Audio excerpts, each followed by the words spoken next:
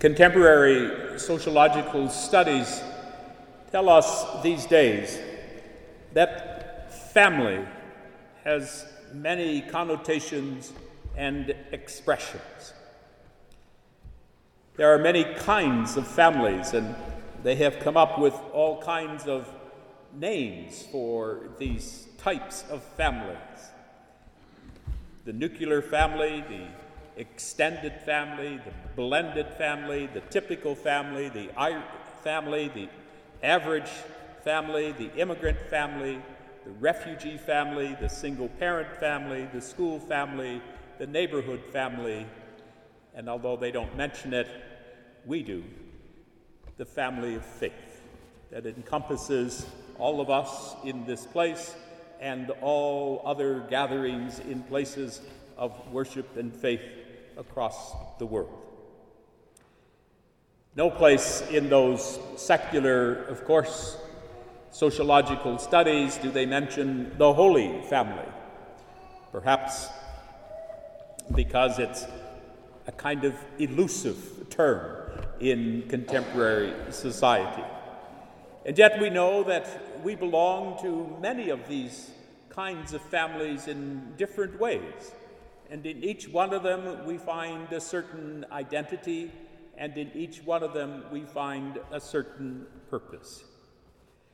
But it's only right that in this Christmas season we should turn our attention and our reflections toward the Holy Family that comes to us as our ancestors, all of us. We know, of course, that the word holy might be a bit elusive, even at Christmas.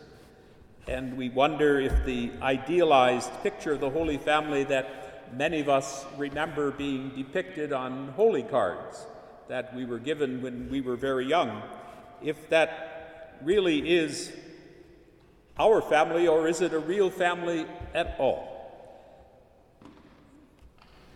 But I think we find in the Holy Family, as Jesus, Mary, and Joseph have come to be called, some resonance with our own family and with families in the world today.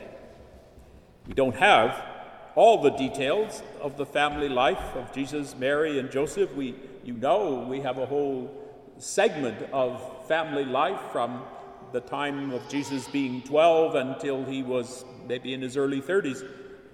We don't know what kind of family life unfolded for them.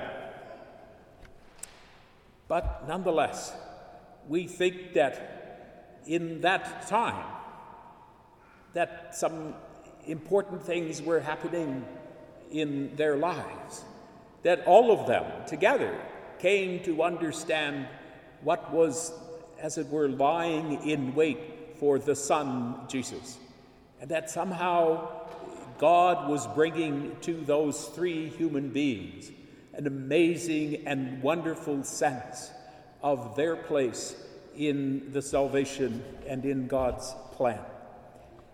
Their life, of course, had some rather unusual and difficult circumstances to deal with, trying from the very beginning, trying to avoid embarrassment, looking for a place for the birth of the child, trying to escape persecution as he started to grow older, undergoing a treacherous journey that Matthew tells us about in the gospel today.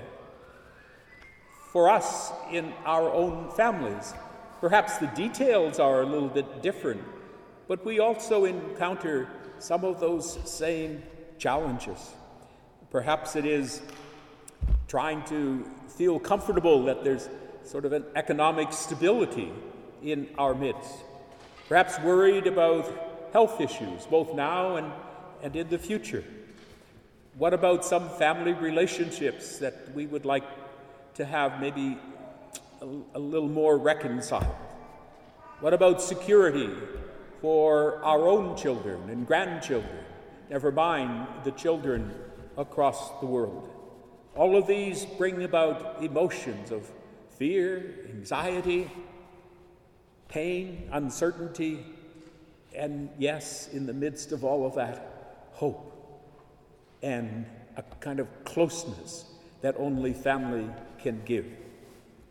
The United Nations tells us that there are over 70 million people across the world who are in one way or the other affected and in many cases displaced by violence, by economic conditions, by persecution. Shortly after he became Pope, Pope Francis visited the island of Lampedusa, which is in the middle of the Mediterranean, where many desperate refugees and migrants are able to get there, even though many others died in the voyage, trying to escape from their native countries, persecution and violence. And the Pope said, there seems to be a globalization of indifference to the plight of these people. A situation, of course, that we know has played out and continues to play out in other parts of the world and at other borders, including the southern border of our own country. So the plight of the Holy Family challenges us to see in all our brothers and sisters who are in refugee camps, in detention centers, who are victims of human trafficking and callous political policies, to see in them the presence of Christ. In today's scriptures, the author of wisdom and Paul, the author of the letter to the Colossians, speak, of course, in another time, in another culture, but to remind us that the care for each other goes way beyond our families, although hopefully that is where we learn first the whole importance of care. Paul, in his letter to the Colossians, encourages them to adopt harmony and grace for all of those, not only in the household of faith that he wrote to, but in that larger world that they were part of, to take some sense of responsibility and reverence for all of God's people who are part of the family of God. As Paul says, everything that is done among the followers of Christ ought to be done in the name of the Lord Jesus.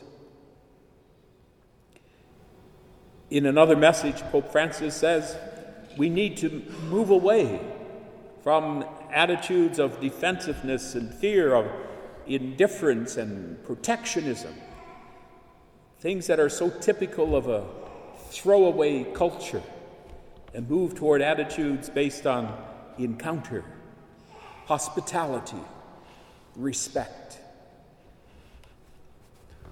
Perhaps the one message that is so clear to us in the story of the Holy Family, especially in its journey today that we read in the Gospel, is that God is like a doting parent.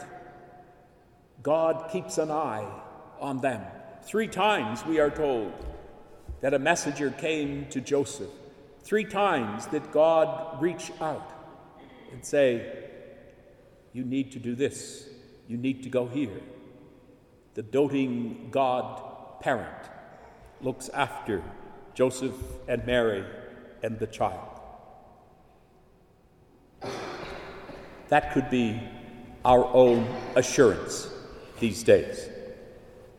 So we need to believe that this mystery of God that we just celebrated in the Feast of the Nativity, this God whose love is so unbelievable, so remarkable, so far-reaching, is still at the very heart of who we are and wherever we go.